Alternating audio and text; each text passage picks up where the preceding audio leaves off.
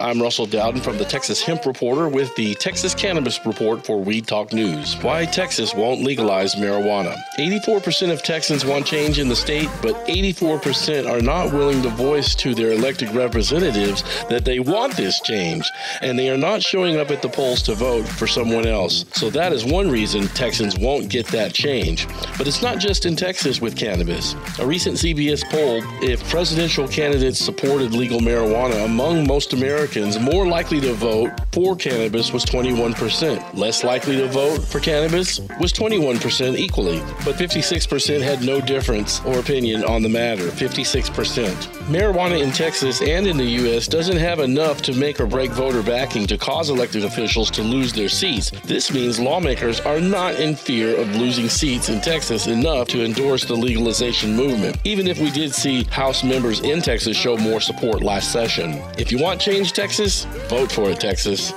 On to our next story. In honor of April this month, the Texas Hemp Reporter covered the history of 420, and the legend has it that the number 420 first became associated with cannabis in the 1970s when 5 California high school students who called themselves the Waldos would meet up at 4:20 p.m. to search for an abandoned cannabis crop.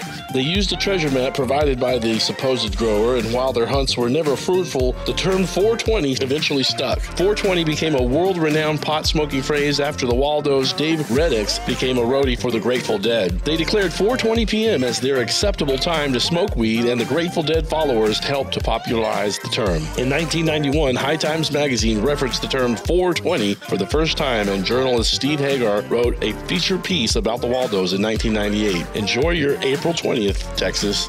And finally, Texas veterans gather in Killeen to learn more about medical cannabis. The Texas Veterans for Medical Marijuana and Veterans Educating Texas Coalition are proud to announce their Texas Veterans Medical Cannabis Conference to be held at the Killeen Civic and Conference Center on April 16th. That's Saturday from 10 a.m. to 3:30 p.m. The event is free to the public, and you are invited. Texas Veterans for Medical Marijuana and the Vet Coalition represent veterans who advocate for a whole plant medical cannabis program here in the Lone Star State. And there you have it. That is the Texas Cannabis Report for this week. I'm Russell Dowden for the Texas Hemp Reporter magazine for Weed Talk News.